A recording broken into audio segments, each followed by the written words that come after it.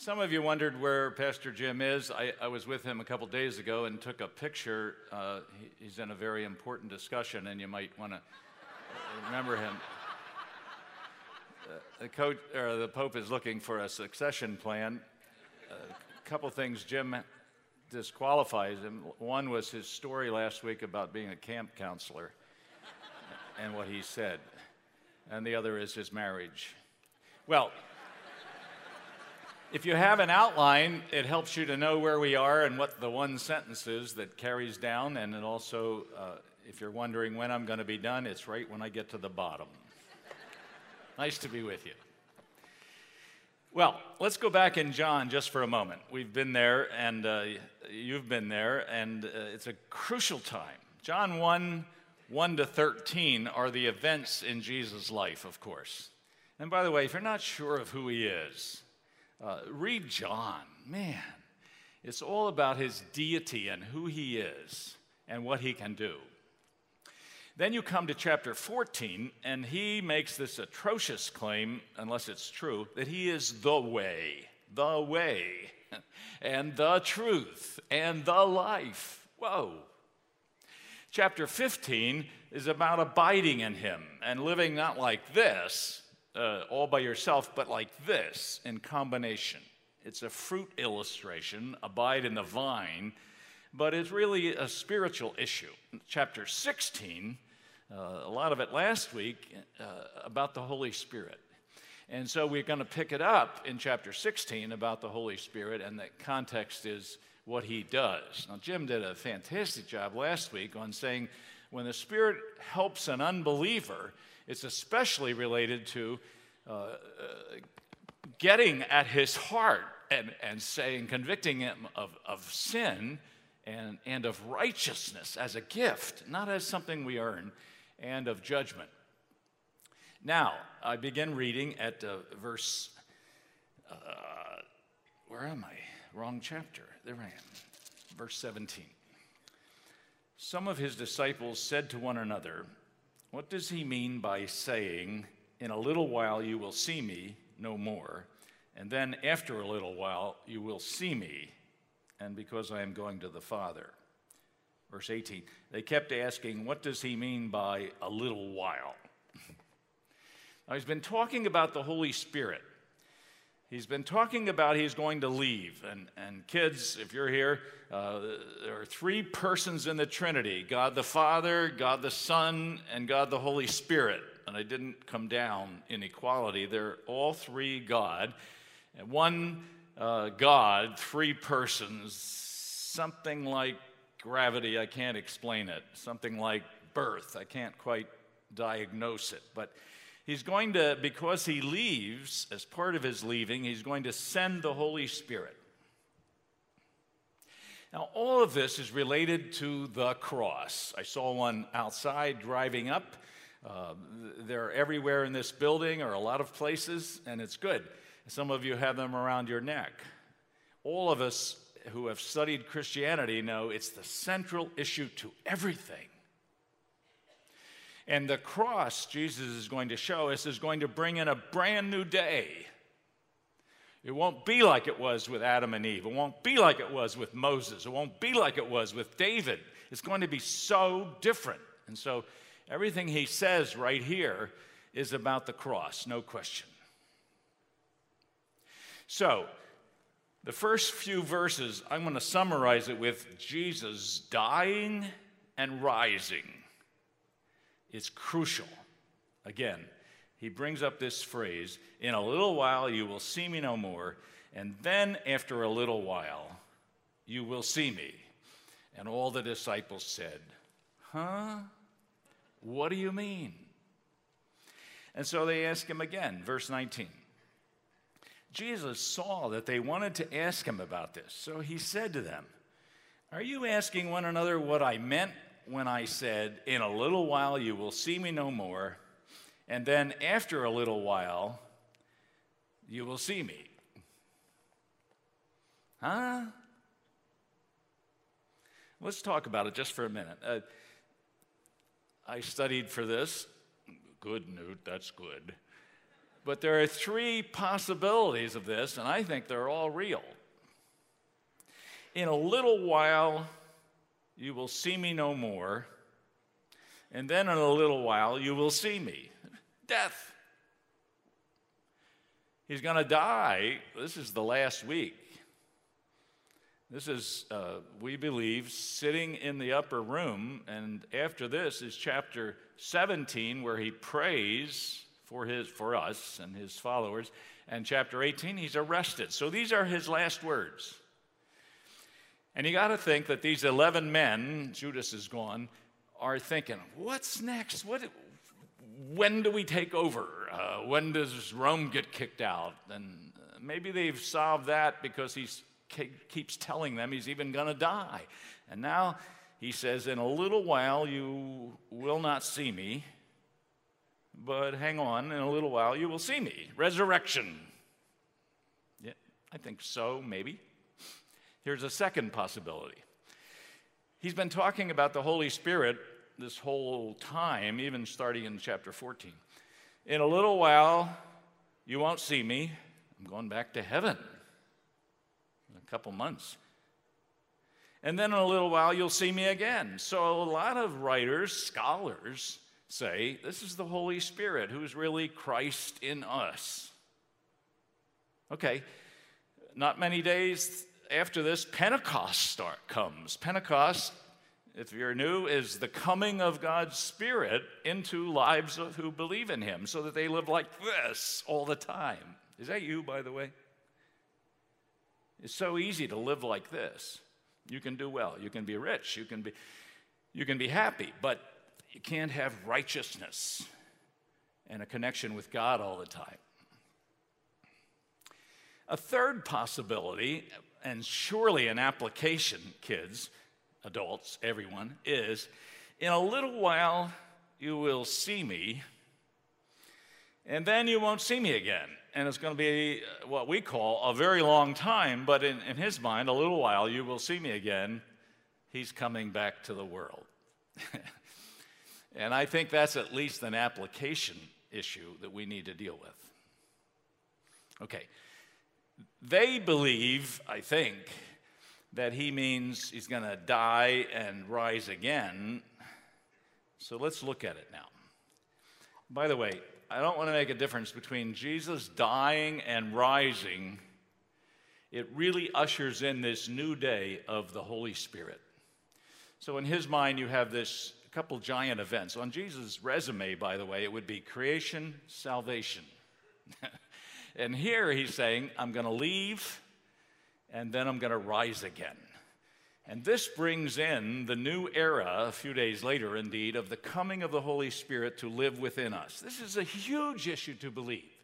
If you're not a committed Christian yet to surrender your life to Christ, it's true. At church, we ask you to believe huge things, all proven by the resurrection. Now, the next point, verse 20, just to get the feel of this, he adds to this, verse 20. I tell you the truth. You will weep and mourn. Watch this. While the world rejoices. That's his crucifixion, I think. You will grieve, but your grief will turn to joy. And then he explains, a woman giving birth to a child has pain because her time has come, but when her baby is born, she forgets the anguish because of her joy that a child is born. Some of you have had that privilege. And by the way, the same person, in this case, a baby, who causes the pain, brings the joy. Same thing. The same pain, the event that causes the pain. Jesus is dying. When they realize what it means, that's going to cause the joy. But when he dies, somebody described it as bats flying around the cross, like demons flying around going, yeah, and Satan's certainly celebrating, and the disciples are scattered, Mary's crying, everybody's crying, they're in grief, but the resurrection, whoa. Do you rest your whole case on this? It's huge. It's everything. And it's going to bring in this new day. Now, after the Holy Spirit comes, the place was changed. The Christian faith spread like a flame. These guys all, and the women, gave their lives. Many of them died for this and gave their lives because they had seen him risen. So their grief turns to joy. Let me talk about that for a moment, a Christian principle. Now and then. It was there for the 3 days of the resurrection, until the resurrection. It was there until the coming of the Spirit, and we all face it now. So you have this. We have the pain of now. As Bobby said it, we could go around the room and everybody would say, I grew up with tragedy of death, and my mom and my sister, and divorce of my parents, and we could go around and have that multiplied. Now, and Christians bank so much on the return of Jesus Christ to the earth. So there's a principle here that there's a time of pain, and then, wow, wait till you see what's going to happen then. Resurrection, the coming of the Spirit, the return of Jesus Christ to St. Charles, to everywhere. Now, what can we do during this time? Well, 3 things for sure, and one is, already mentioned, hope. He's giving them hope. If you're a Christian, our middle name ought to be Hope. Now, I guarantee you there's a lot of people on the radio and television who represent Christ, and there's a lot of your friends who have bought into what some people, in a disparaging way, call the health and wealth gospel. It's like, trust Jesus and everything will be wonderful. I have a radio station, forgive me for this, one of the most popular preachers in America, and I turn it on when I'm driving alone if I'm sleepy, just because I can argue with him out loud. I do. I yell at him. I don't want to say his name. It's not Jim. I yell at him. And I say, come on, it's not that easy. And I say, what would that do for the inner city of Chicago to hear you're somebody's miracle right now? And right now, in some ways, we just hope. We really do. A second thing that we can do is believe. And for the disciples, it was, I'm telling you, I'm coming back. The resurrection, believe it. They didn't. It's hard. And many of us wonder when he's coming back to the earth now. It's a constant deal. We all doubt. We think, come on, it's been 2015 years, something like that. But to believe is to rest your case and to live your life combined with Jesus Christ, not alone. Is that you? And a third thing we can do, which is really a part of believe, is obey. All the things he says in here, and we know his will, whatever you think about God's will, here's the main point about God's will, to obey him. And then get through the pain, whatever it is, tension. When I was little, I grew up in a church, a good church, really was. I'm so grateful in many ways, but there was a lot of rules. Don't smoke or chew or date the girls that do, and a lot of rules about life and legalisms. But there was also this, I think, a little bit of a false. We sang a song, "Sing and smile and pray, you'll drive the clouds away." I'm not sure if that works. We sang, "Every day with Jesus is sweeter than the day before." And just then, in 3rd grade, I was breaking up fights between my mom and my dad. Every day with Jesus is not necessarily sweeter than the day before. I understand the sentiment behind it. I'm just saying a correct theology of life now is there's a lot of hard stuff. You tell me why God allows some nations to be so rogue or ISIS to do what they're doing. Come on. I get asked that a lot as I coach pastors. I don't know. I know he's Lord. I know he'll make all things right, and our hope is in him. Is yours. So that's a principle that comes out of this that we got to grab hold of. In the Bible, here's mine. In the Bible are all these things about the coming pain, and Jesus is going to say at the end of this chapter, you're going to have trouble. It's going to be all kinds of trouble, but it keeps saying, but hang on, and here's our hope. I hope you do that.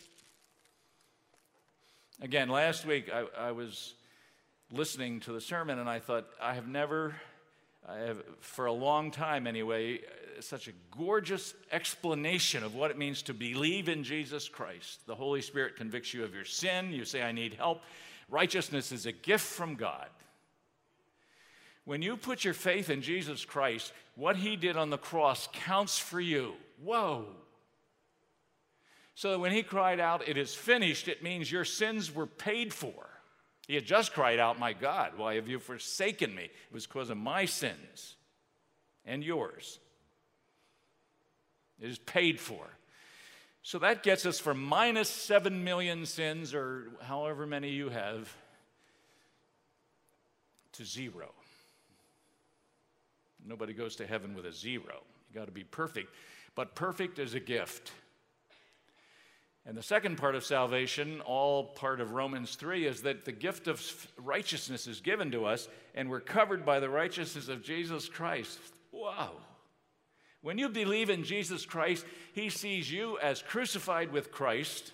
Your sins are paid for, but also as covered by the righteousness of Jesus Christ. 6 or 7 times in the book of Ephesians, it says we're in Christ, in Christ. That's the new day. It's better in Hebrews even. If you're Jewish, you have a beautiful, beautiful system of belief. But the New Testament says that from the old to the new, it's even better. Why? Because he comes into our lives by his Spirit. So it brings a new day. Verse 28. Here's the new day. I came from the Father and entered the world. Now I am leaving the world, going back to the Father. I jumped ahead of myself. 23. I'm sorry. In that day you will no longer ask me anything. I tell you the truth, my Father will give you whatever you ask in my name. It's the new day. Until now you have not asked for anything in my name. There it is again. Ask and you will receive, and your joy will be complete. He says, I've been speaking figuratively, 26. In that day you will ask in my name. There it is again. I'm not saying I will ask the Father in your behalf.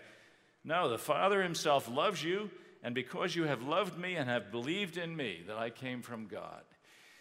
In this new day, this is now, this is church age, we are to live in his name, covered by him, in his character. And that's why we pray in his name.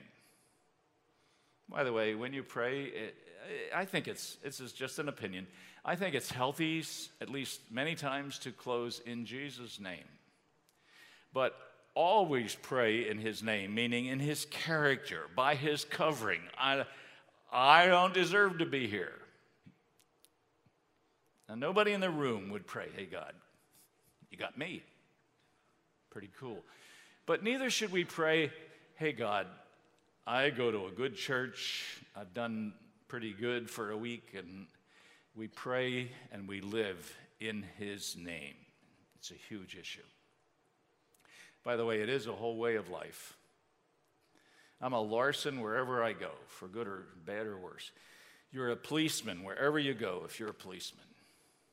Every once in a while, just the other day it happened again in the paper, a policeman off duty sees somebody robbing a store, goes over and stops the robber. He doesn't say, boy, I wish I were on duty.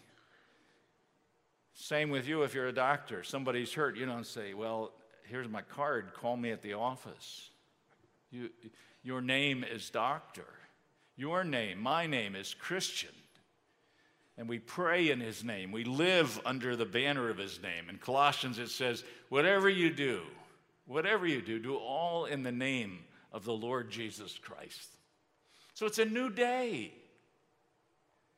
Then they saw him. What's Jesus doing? Oh, we're going out fishing. Oh, he wants to teach, gather around. No, we all now live in his name. It's the way you treat your wife, your husband, your kids, your parents, the way you live as a single, in his name.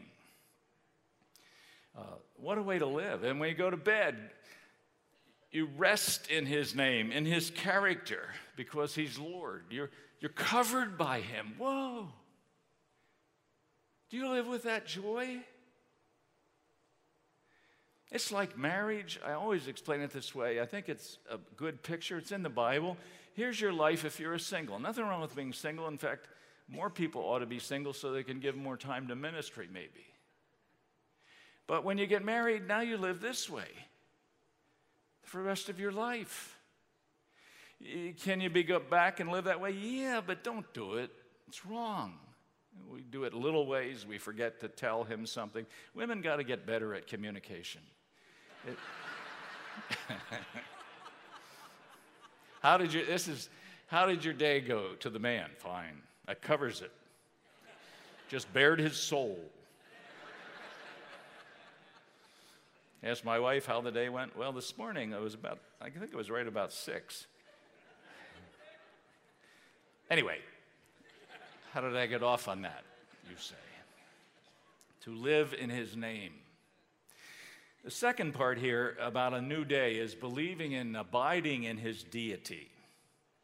And that's what I meant by verse 28. I came from the Father and entered the world. Now I'm leaving the world and going back to the Father. That's deity. The disciples said, now you're speaking clearly. That's really nice of them. And without figures of speech. Now we can see that you know all things and that you do not even need to have anyone ask you questions. This makes us believe that you came from God. And he says, you believe at last. By the way, if you're sharing your faith with your husband or your wife or some good friend, please don't push them. You believe at last. These guys have been with him. They have seen so much. And they have stuttered in their belief, and they've been discouraged. And even his mother, Mary, took her a long time to believe that he's the Christ, the Son of God. And she raised him. Believing is hard for the soul, to put everything on someone else. And Jesus says, you believe at last. One time, both daughters went to school not far from here, Chicago area.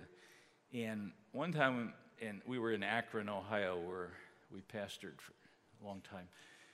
I got a phone call, and I'm going to make up a name just for fun. John Jones called and said, hey, I'm driving home to New Jersey from Chicago, and your daughter Allison said if I get sleepy, I could stop and stay at your house. Would that be okay?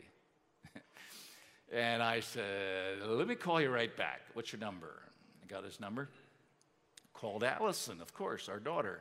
Allison, John Jones just called and said you said he could sleep. Oh, yeah, I forgot to tell you. I call him back, say, John, come. She comes in Allison's name, of course. That's fine. When we pray, when we live our lives in front of God, it's in Jesus' name. We pray that way. He said, I'll answer that. I'll be with you. Live your life in Jesus' name. Until you do that, you're on your own. And you're a dead duck. You'll never make it. You can't even do your best. And you got to be righteous totally. So live in his name and then abide in his deity. And by the way, his deity. The life of Jesus Christ, from birth to death to resurrection. Look at it. He loved people of all sizes and shapes. Children would run to sit on his lap. The lepers had a saying among them, he's one of us, not because he healed them all, but because he loved them all. He didn't just talk about love, he showed it constantly. He sat down with a woman at the well.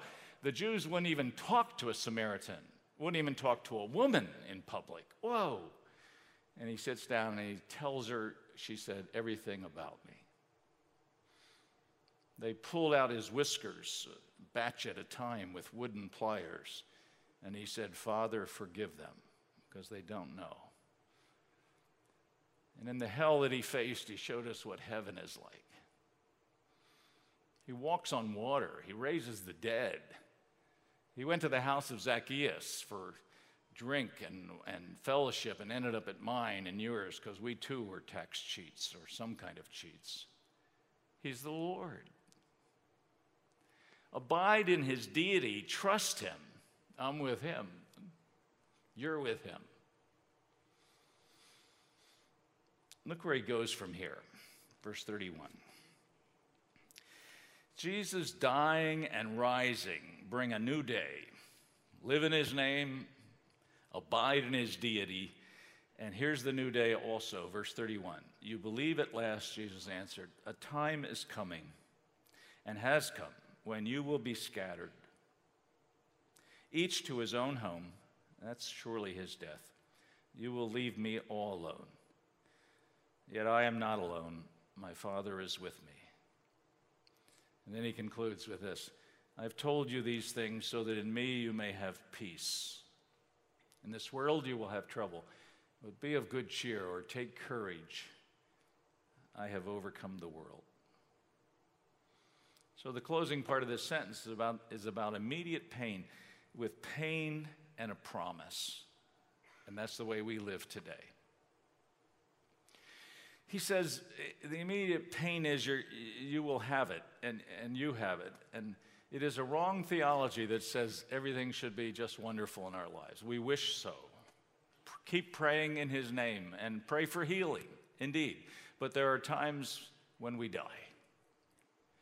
And in this world, this pain, the horrors, follow the Middle East and you go, what in the world is next?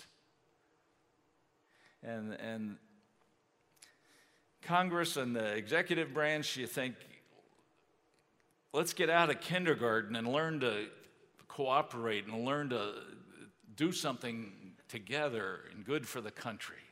Whatever your politics, it's not working very well. There's pain in personal lives. Again, if we went around the room, let's don't kid ourselves at church. We don't. You don't hear. But that's what's in our lives now. But then, I love the way he closes. I have told you, verse 33 again, I have told you these things so that in me you may have peace. In this world you will have trouble. But take heart. I have overcome the world. Overcome the world? Yeah. Watch him. He overcame the world in his life. He never sinned. One time I mentioned at the chapel that Jesus was tempted in every way like we are, even sexually and emotionally and every way. I got about 4 emails. He was not tempted sexually. Oh, come on. Every way that we are. He never yielded. He overcame the world. Now, sin brings death. He takes a hit for me and for you and dies for our sin. And he's going to overcome that part of the world. Our enemies are sin and death and the world. The world means lust of the flesh, lust of the eyes, pride of life. He's overcome it. He has victory over it. The resurrection is everything. That's what he's saying. So he says to me and to you and to Christ community and to everyone you know and to your grandparents, some of them in a rest home, take heart. Do you have courage to face tomorrow, to today, to go at a tough assignment at work, to get healing in your marriage? Take heart. Look to Jesus Christ, who has overcome the world and will prove it by the resurrection in 3 days. Will come down to live in our lives by his Holy Spirit so we can live in combination all of our lives. Chapter 17, his prayer. Chapter 18, his arrest. The rest of the book, his death and resurrection. And I want to tell you, these people believed him.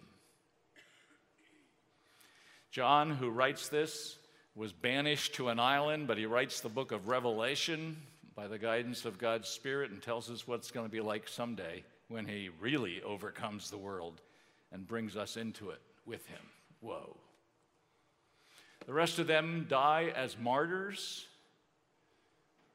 Pretty good tradition has it that Peter said when they were going to crucify him, do it upside down because I don't deserve to go the way that he went.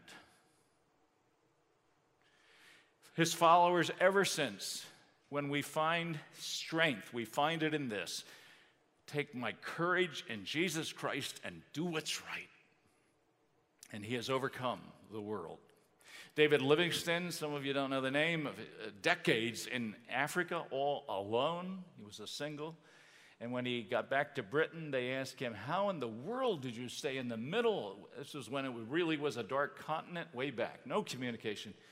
How did you do that? How did you stay? He said, well, I remembered his words. I will never leave you or forsake you. He has overcome the world. He has overcome cancer.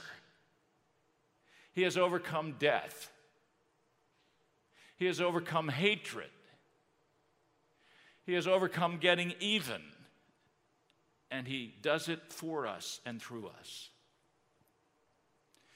When one of his strong followers wrote to the Romans, I love to mention this verse, he said at the end of Romans chapter 8 to Romans who are ruled by Nero, who was the most obsessive egotist that ever lived, or tied with Hitler and a few others. He said, we are more than conquerors through him who loves us. He overcomes the world, we overcome as we abide in him and do what's right. Is that you? It can be. These followers went out to see life a whole different way after the resurrection. And then the Holy Spirit comes into their lives, and they live their lives with the flame of his joy and peace and love and faithfulness, gentleness, self-control, all those evidences of God's Spirit in their lives. You can. I can. In the meantime, a little while, a little more of pain, and then he returns. That's the goal for us. And to be faithful and to live in his name and to find the best of life living this way for all of life. He dies for our sins. He rises from the grave. When we put our faith in him, do you? He comes to live in our lives by his Spirit and changes our destiny, but also today. Be sure. Let's pray.